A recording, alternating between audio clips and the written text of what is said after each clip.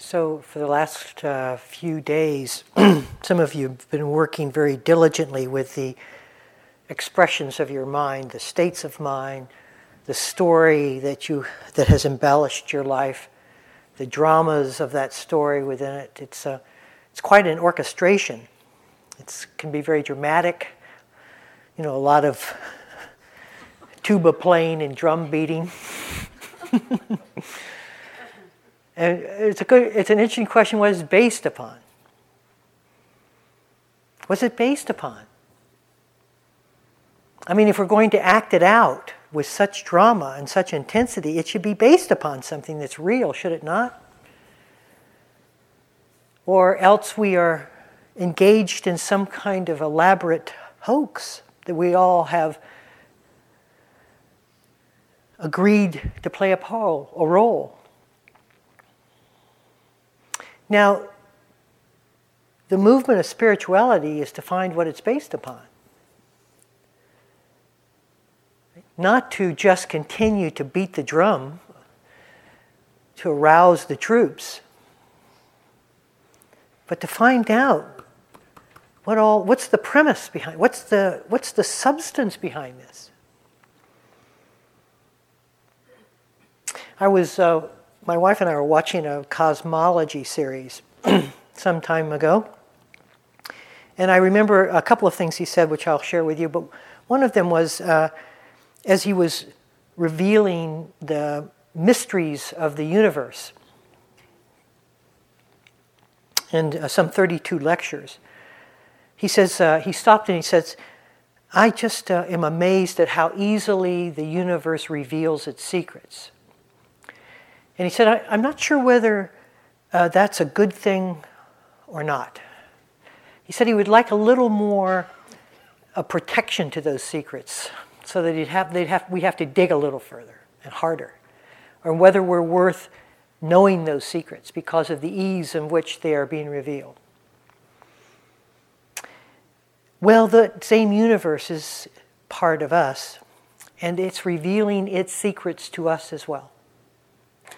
Now, whether we're ready to hear that, whether we have matured sufficiently in our readiness to hear it, or whether we are blasé about the secrets that are being revealed, that's a different story.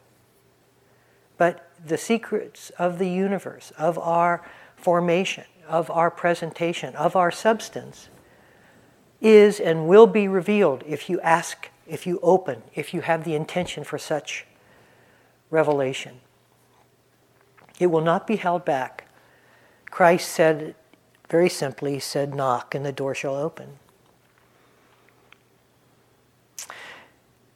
This cosmologist went on in one of his lectures to say that that the scientists of the day know the weight of matter in the universe. If you know the dimensions of the universe and the amount of matter in every square meter, which they know is about 5 hydrogen atoms per cubic meter, and then you know the size, you can come up with the weight. So it turns out that the weight is 10 to the 53 kilograms. That's a secret of the universe. It's been revealed. That's what it weighs if you want to put your scales on it. But that's not the end. Now listen carefully. You don't have to understand the math, just get the point. What you also have to do is understand the negative impact of the universe upon matter, to know its actual weight, to know its mass. And it turns out that gravity works as a negative impact on the weight of the universe.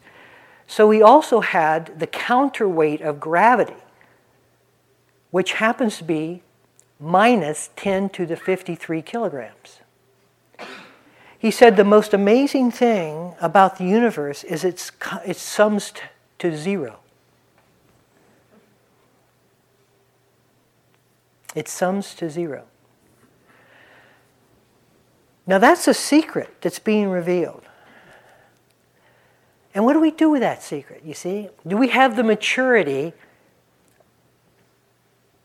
as a species, to be able to actually insightfully move that revelation into a particular way that we can see and perceive. Because it's an interesting point, you see. Because when we look around, why is it that we only see things? We only see the weight. We only see the plus 10 to the 53 kilograms.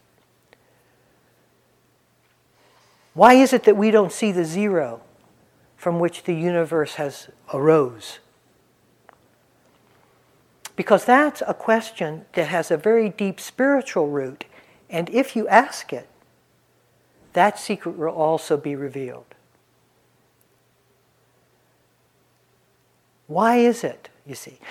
Now, let us see this as a spiritual question, as a spiritual quest.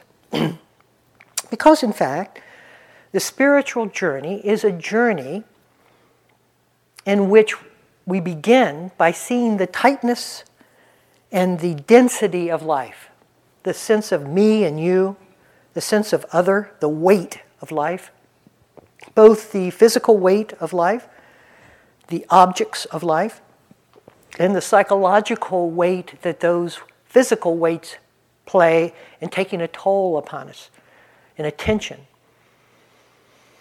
And we see that when there are objects, forms of life, and I will now use the word form instead of weight and density and mass, these forms of life rub up against each other. The I rubs up against the you, right? This country rubs up against the other country as an aggregate. But as long as we only see the weights and densities and forms of life, you can be assured that there is going to be struggle, in the Buddha's words, suffering associated with that perception. But where is the nothing? Where is the zero? So the movement of the spiritual journey is from the weight and density of form to the formless zero. That's the spiritual journey. That's the real essence of the spiritual journey, and it's said in that way in the Zen tradition, in some of the different suttas of the Zen tradition. They talk about form to formlessness. The Heart Sutra, for instance. So the journey, the spiritual journey, is the way that we are caught within creating and looking and resting upon the forms of the world, and how much we are identified with those forms of the world as our only sense of perception within the world. We start there. And what the Buddhist tradition does, and many other skillful traditions, is that it tries to show you that where your perceptions land, and holding on to the world as just form, as just matter, as just formation, inevitably leads to dissatisfaction, because all forms die. They fade away. They break down. They end. They disintegrate. And so, through repetitively looking at the world of form, we begin to divest our energy from holding the world only as form, and that divesting of energy begins to allow us to see the world, perceive the world, from a different vantage point. Because in science, there is a theory, a law of thermodynamics that says that the sum total of energy, no energy can be lost in a system. It can be changed into matter and matter back to energy, but the sum total of energy is constant. Now, if we're investing our energy in form, and we have learned that form is untrustworthy, that it is falling apart in front of our eyes, that all relationships will end, that all bodies will die, that virtually every attachment we have to form either will end or it will end. And therefore we begin to divest our energy from that. What happens to the energy of that divestation? What happens to the energy that we're pulling out from the world in its most immature expression as we desperately need this or that object? That energy that only perceived life from the formation that it took now begins to sense life from a different formation entirely, and that is from the formless dimension. And some of us have experienced that. Many of us have experienced that here in the room. That is that it begins to, we sense, because you can't perceive it. If you perceived it, you would be making it a form. Only form can be perceived through these senses. But that doesn't mean that it isn't or can't be sensed, felt sensed. And you sense a sense of presence. In Christianity, they call it the presence of God or the Holy Spirit. In this tradition, it could be called awareness. But whatever it's called, it's the formless. It's something that's very obvious, that can be we can be very confident of, and yet it's not a sense, it's not an experience as we would experience for the formations of life.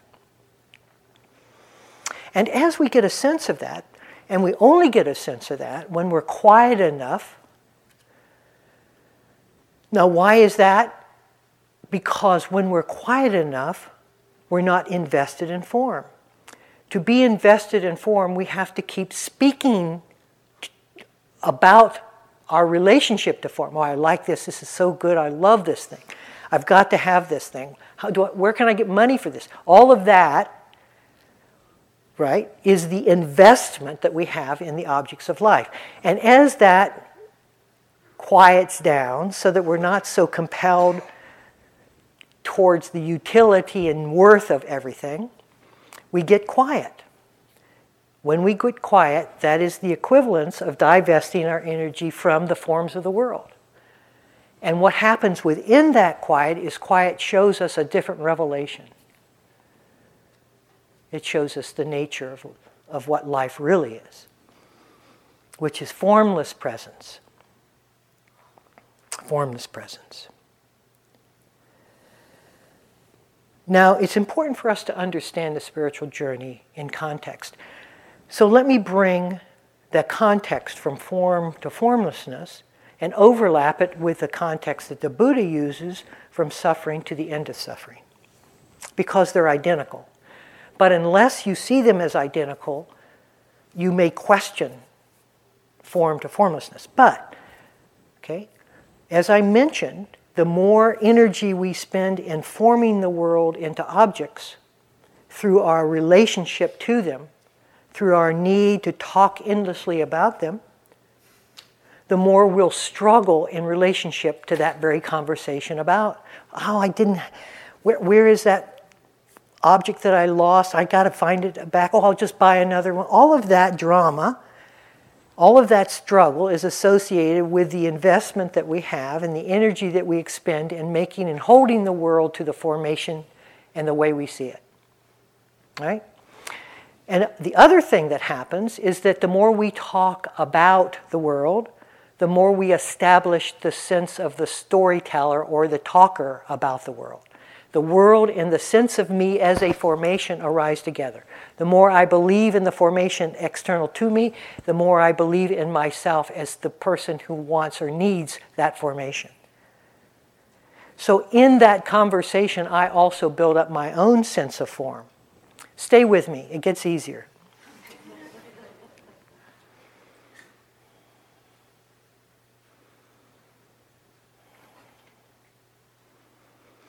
And as we get quiet, a strange thing happens. We struggle less. And because we're not talking endlessly to forms, about forms, forming forms through our language, we become less distinct as egoic entities. We become less formed. And as your quiet meter reaches near zero, the distinction of form external is gone, and the sense of the subject that is after or pursuing those forms disappears. Now you see why there's so much noise in the mind. Is that it authenticates the world as we know it to be, and myself in relationship to it. If we keep ourselves talking, we keep the world being exactly what we have always known it to be, and we secure our place within that world. And so we very rarely stop talking. Even at night it continues. It certainly continues in your meditation when you're not attempting to do just that. And it's because if there's this much of a gap for any length of time, you and the world falls through that gap. That's how close the formlessness is. It needs your investment, continual investment with words in order for it to survive and egoically for you to survive. Suffering to the end of suffering. Form to formlessness. So we have gathered here to start the process of quietude.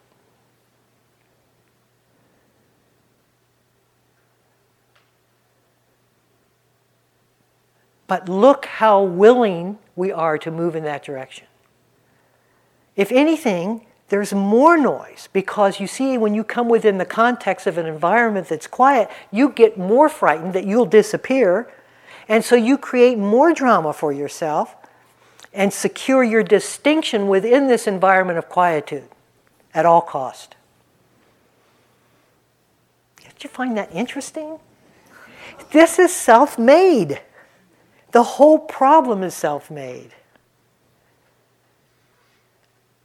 But it's important for you to hear this because you won't know what to do. You see, we're lost in the spiritual labyrinth. We don't know where to turn. What's the next? Where's the maze supposed to take me here?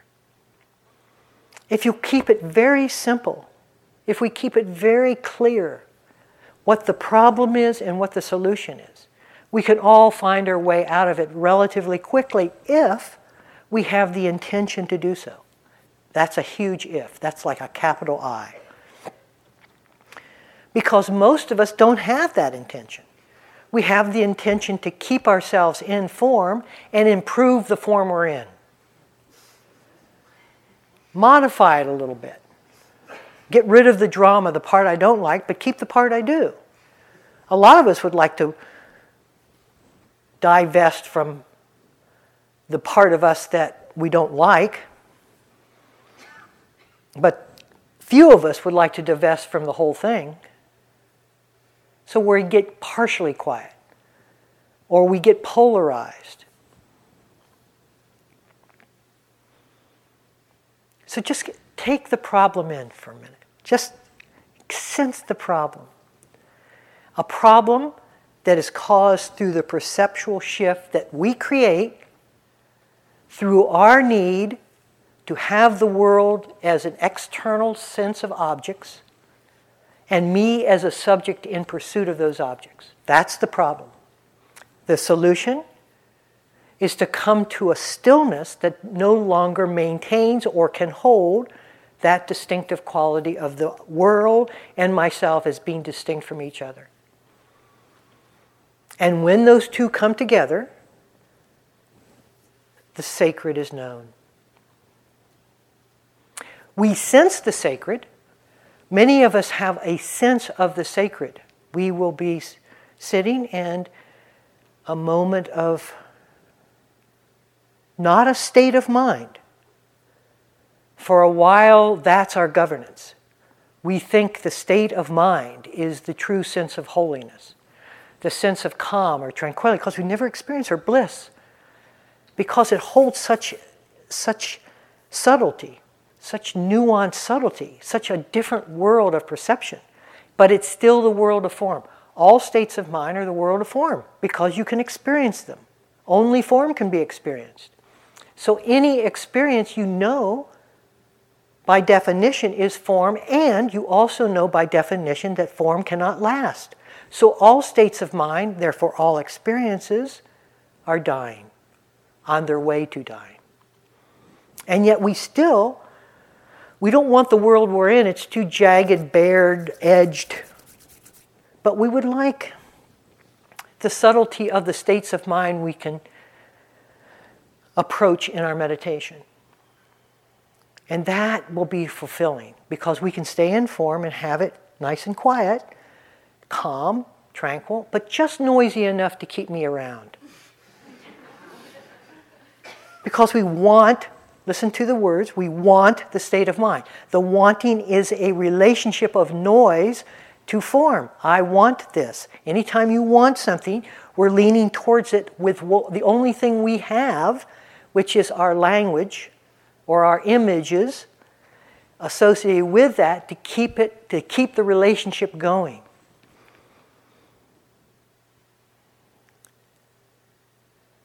No matter how subtle, no matter how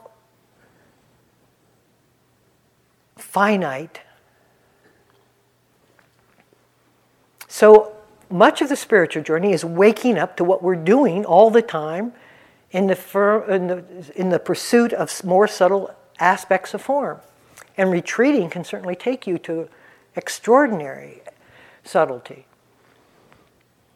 But it's still formation.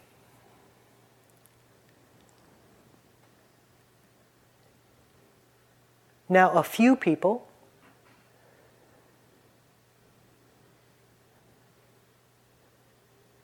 bottom out of any life based upon the uncertainty, resting upon the uncertainty of death. It just doesn't, it's not fulfilling. You can only get as close as your language can take you. It's a rub. It's not a living, it's not an integrated life. It's not a life in which one is that. It's a life in which one can have a relationship with it, which means there's a distance. Form, you can never merge with form. You will always have a relationship with form, and you will always have a relationship to experience. Experience will always happen to you. That's as close as you'll ever get to a consummation of yourself in life through form. There's no closer you can get. And so at some point you feel the sense of distance. You feel the sense of separation as itself a form of suffering. Is itself a form of struggle. It's not satisfying. There's no rest. Because either you or the form is in a constant state of transition in which you are trying to keep that form around much longer than its natural duration, its natural lifespan. You're trying to pump up the flat tire. And so that takes an enormous amount of effort to keep the struggle going so that you can maintain yourself in the relationship to that which is also dying. Does this sound familiar?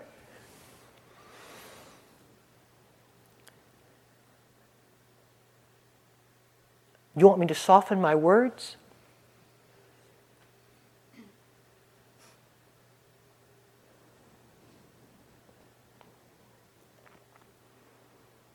See, it's not easy to listen to the truth. It's not easy to hear that the burden of the problem is on us. We would much rather it be some kind of mystery that needs much more revelation, of something that the universe is holding back. in its secrets of secret.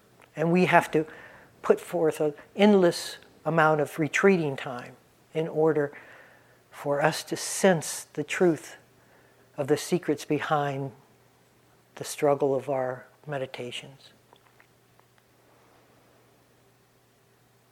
But it's not that. It reveals its truth very quickly, if you're willing and want to know. It's there.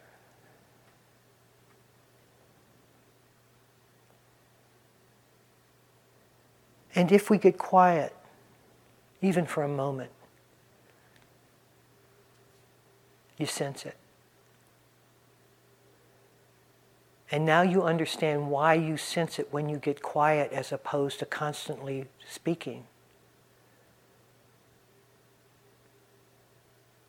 You sense it? It's that close.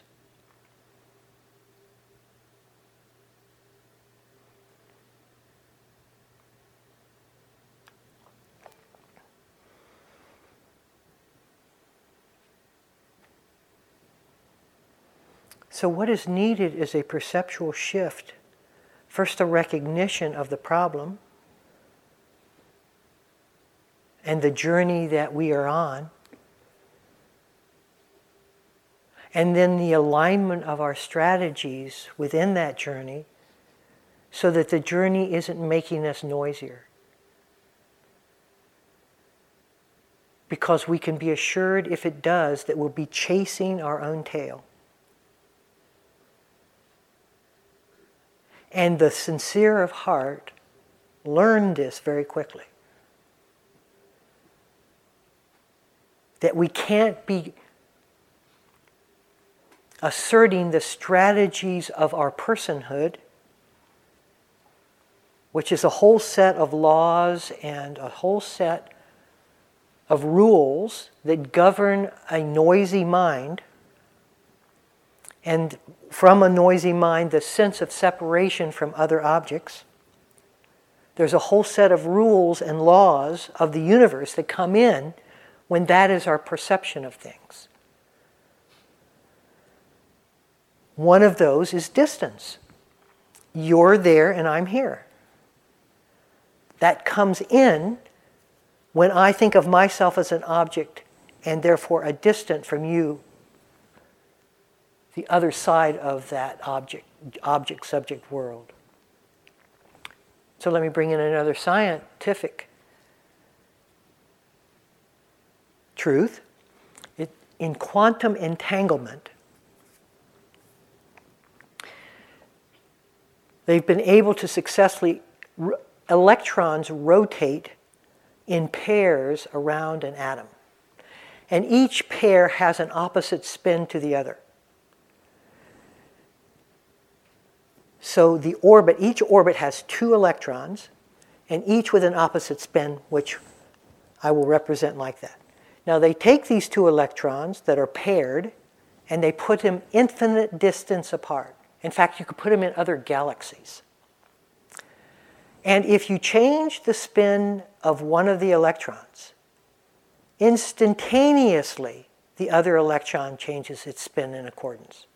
Not at the speed of light, which would mean that they communicated with each other, but instantaneously, which means they are one and the same thing.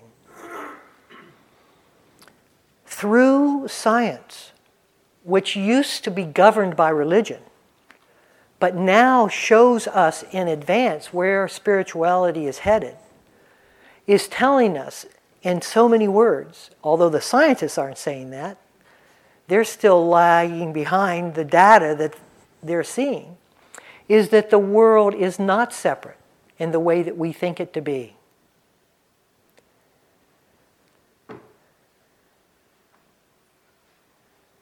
And so through all of this, plus our own insights, plus our own understanding, this, as Narayan so nicely put last night, is eipasiko. Come and see for yourself.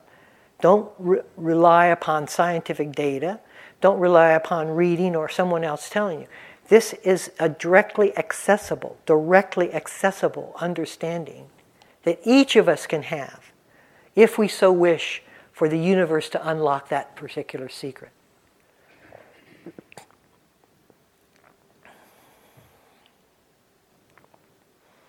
Now the question is, what do we do to begin to shift that perception?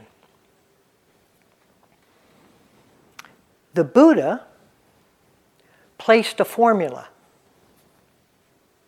in front of us to do just that. I think often that formula is misunderstood and misread. So I'm going to give you my perception of that formula and see if it doesn't make sense in context of what we've just been speaking about. He called this formulation of the resolution of the problem of our noise, of form moving to formlessness, as the 4 foundations of mindfulness. Now, those 4 foundations are a seamless practice. They are not practice this, then I practice this, then I practice this, then I practice this. They're not, as we usually describe it, as piecemeal things that we're trying to understand or let our attention first dwell here and now. Okay, now that's the first foundation. Let me drink. Okay. So I want to speak about this over the next 2 lectures, this one and the next one, to see how, to show or demonstrate or hopefully reveal how these are seamless. So the first foundation of mindfulness is the foundation of the body.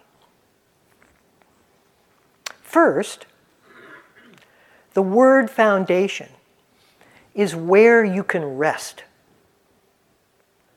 Usually the foundation on which we rest is the sense of I. That's where we go. That's our Maginot line. That's where we will not back up. Everything comes forward. Everything advances from the sense of me. The me is not ever a question. It's assumed. And so that's our foundation. What the Buddha is now doing within the movement of these 4 foundations is to actually move it back so that we're questioning the assumptions on which we have rested. It's questioning the absolute demarcation, the foundations, the principles on which our life has lived. So these 4 foundations are really attempts to undermine the basic assumptions on which we live. They're not something place to rest and just, park our car of mindfulness. They are active explorations of the assumptions on which we have on which we have rested our entire life. And the first one he picks is the most personal object he can possibly pick. He picks your body, my body. He picks form at its highest attachment, at its most personalized shape. But in so doing, he's talking about all expressions of form. Not just the body's shape, but the all form. Now let's just go into the nature of the body for a minute, because so much of our noise comes because we haven't been able to settle with the sense of the body. So the first thing that is happening when we rest within the body is a sense of that we can own this thing. Rather than trying to control it, as most of us do, we can actually have a genuine connection. Most of us don't know how to connect with the body at all. We know how to master it, control it, beautify it, but not really have a connection or relationship to it. So he's welcoming us into this sense, this very personalized sense of shape and form, first to rest ourselves there, because an exploration cannot be undertaken if there is any agitation with the object that you're exploring. We have to be completely at rest with it. Then wonder, curiosity, interest can be the way that we move out and ask questions about the nature of what we are exploring. So the first thing that has to be done when we enter the body is to have genuine contact and relationship. And what we find is just the opposite. The first thing we find when we land in the body is that we don't really trust it. It's going to die. Why do we want to hang out with something that's on its way out? Even if it's a few decades from now, hopefully. Hopefully.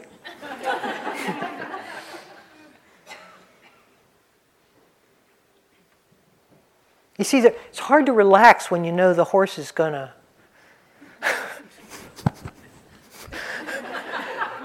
I rode a horse to Boston to buy a loaf of bread, and that story, and on the way home, the old horse is dead. Or that one.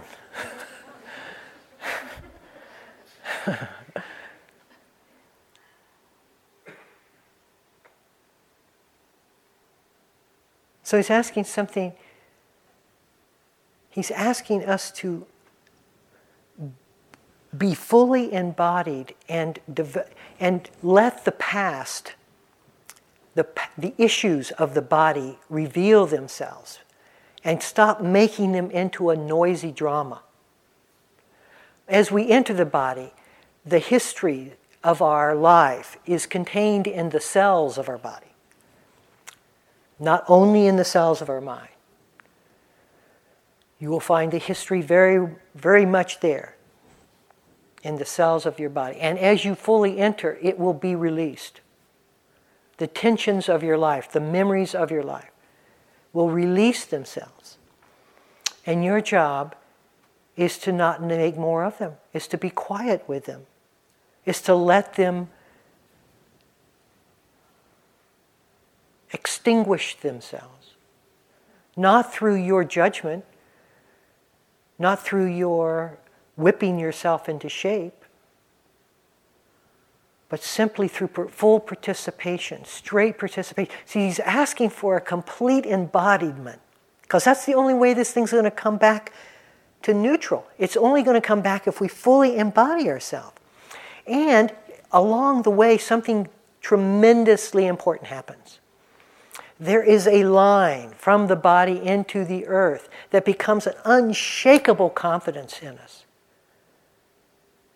The Buddha is pointing it out in this statue when he reaches over his knee and touches the earth for confirmation that he is in the rightful place that he needs to be. And each time our feet touch the floor,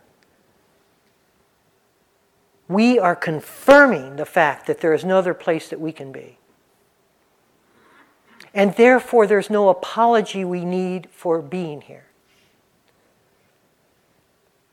And in that confirmation of spirit, which is much more powerful than what the mind says we should be doing and who we should be and where we should be. What am I doing here? Oh my God, I'm not worthy enough to be here. I'm not a good meditator. Look at this person. All of that, which is essentially saying I'm not in the right place,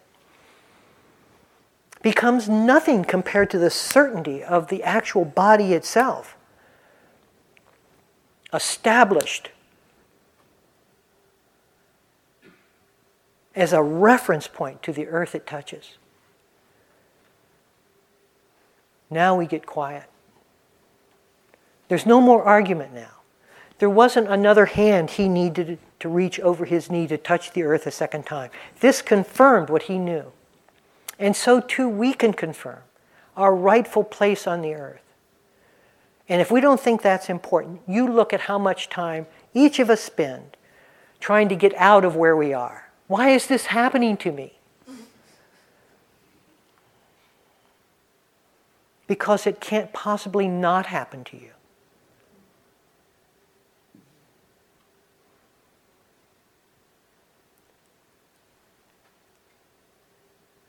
And with the loss of that drama, with the release of that tension, of that fighting ourselves in location, in time, I wish I were younger.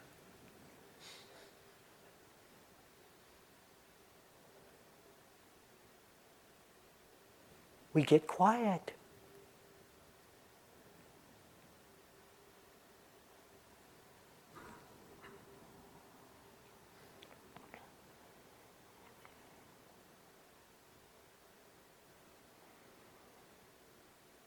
No excuse.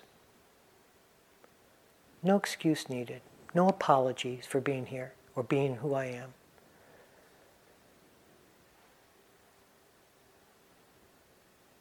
Confirmed by the touch of the earth.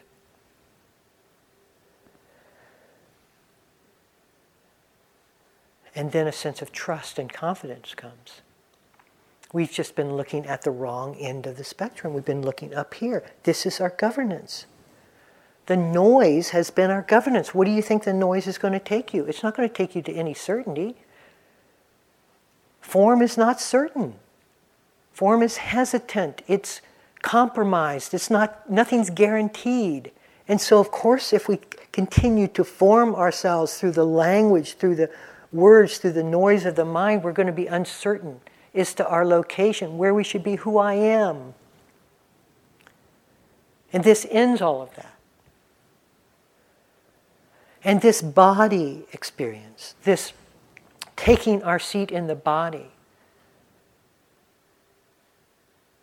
begins the exploration of what form is. Because in the Four Foundations, one of the way he frames it is he says something like, notice that the body is formed through knowledge and remembrance, through noise.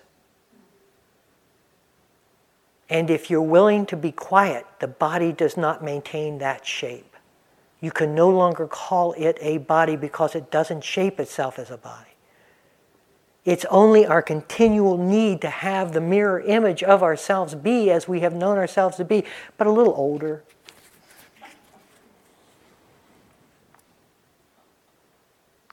When we're quiet, the boundaries of what we have imposed upon ourselves in the name of body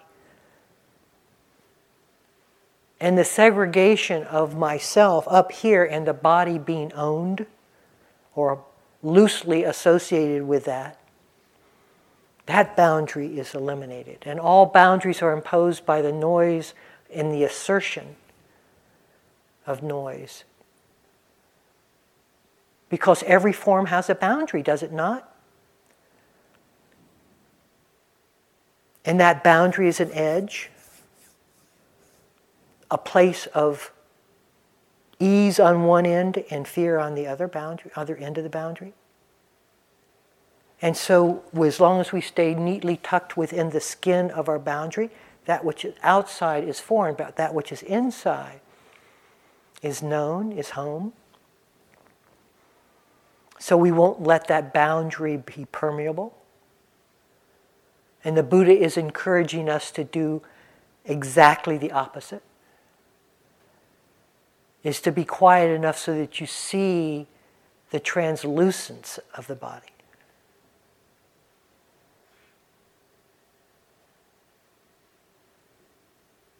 That it's infinite.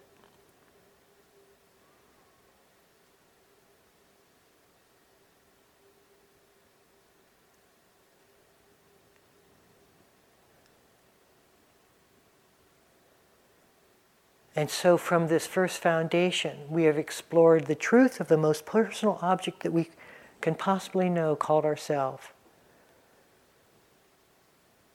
And we have seen it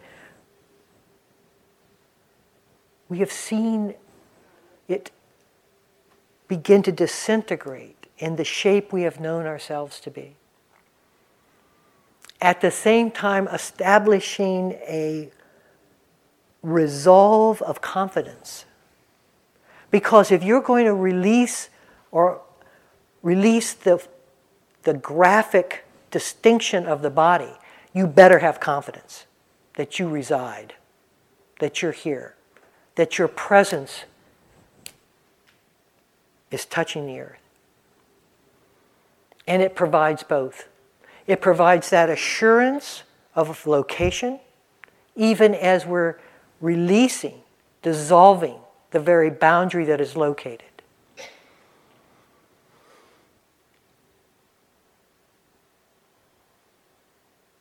And so we can then move on. We can then take the lessons from this first foundation and still have the courage to move into the next foundation. which I'll talk about the next time. Thank you all very much. Can we sit for a minute or two?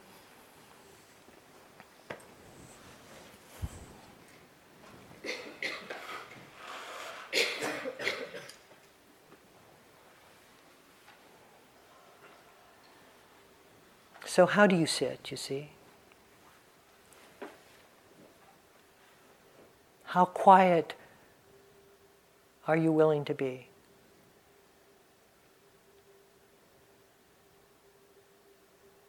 How far into this journey do you really want to go? Those are very, very important questions for you to know. It is not our job, the teacher's job, to try to push you any further than your own desire to move. It's our job to encourage you to move as far as you want to move. You set the pace.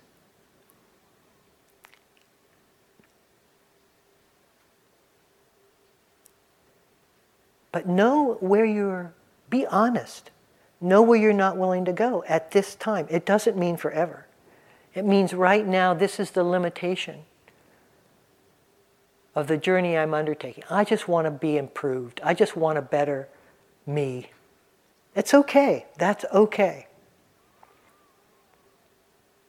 I just want to shore up some of my neurosis.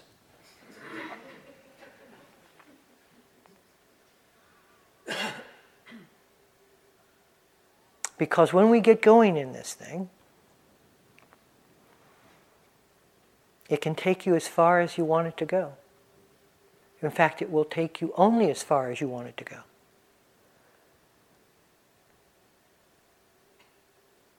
Form to formlessness.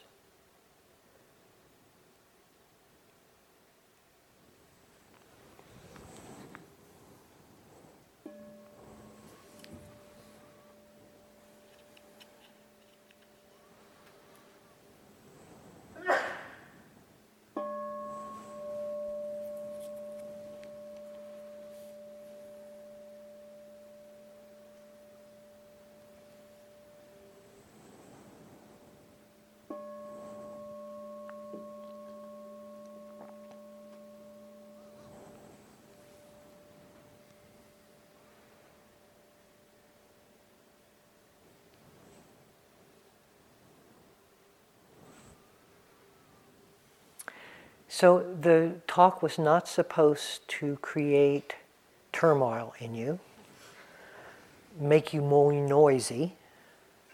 So if it didn't work, if it didn't meet you, just let it go. Continue on in the way that you feel you need to work. Okay? Okay.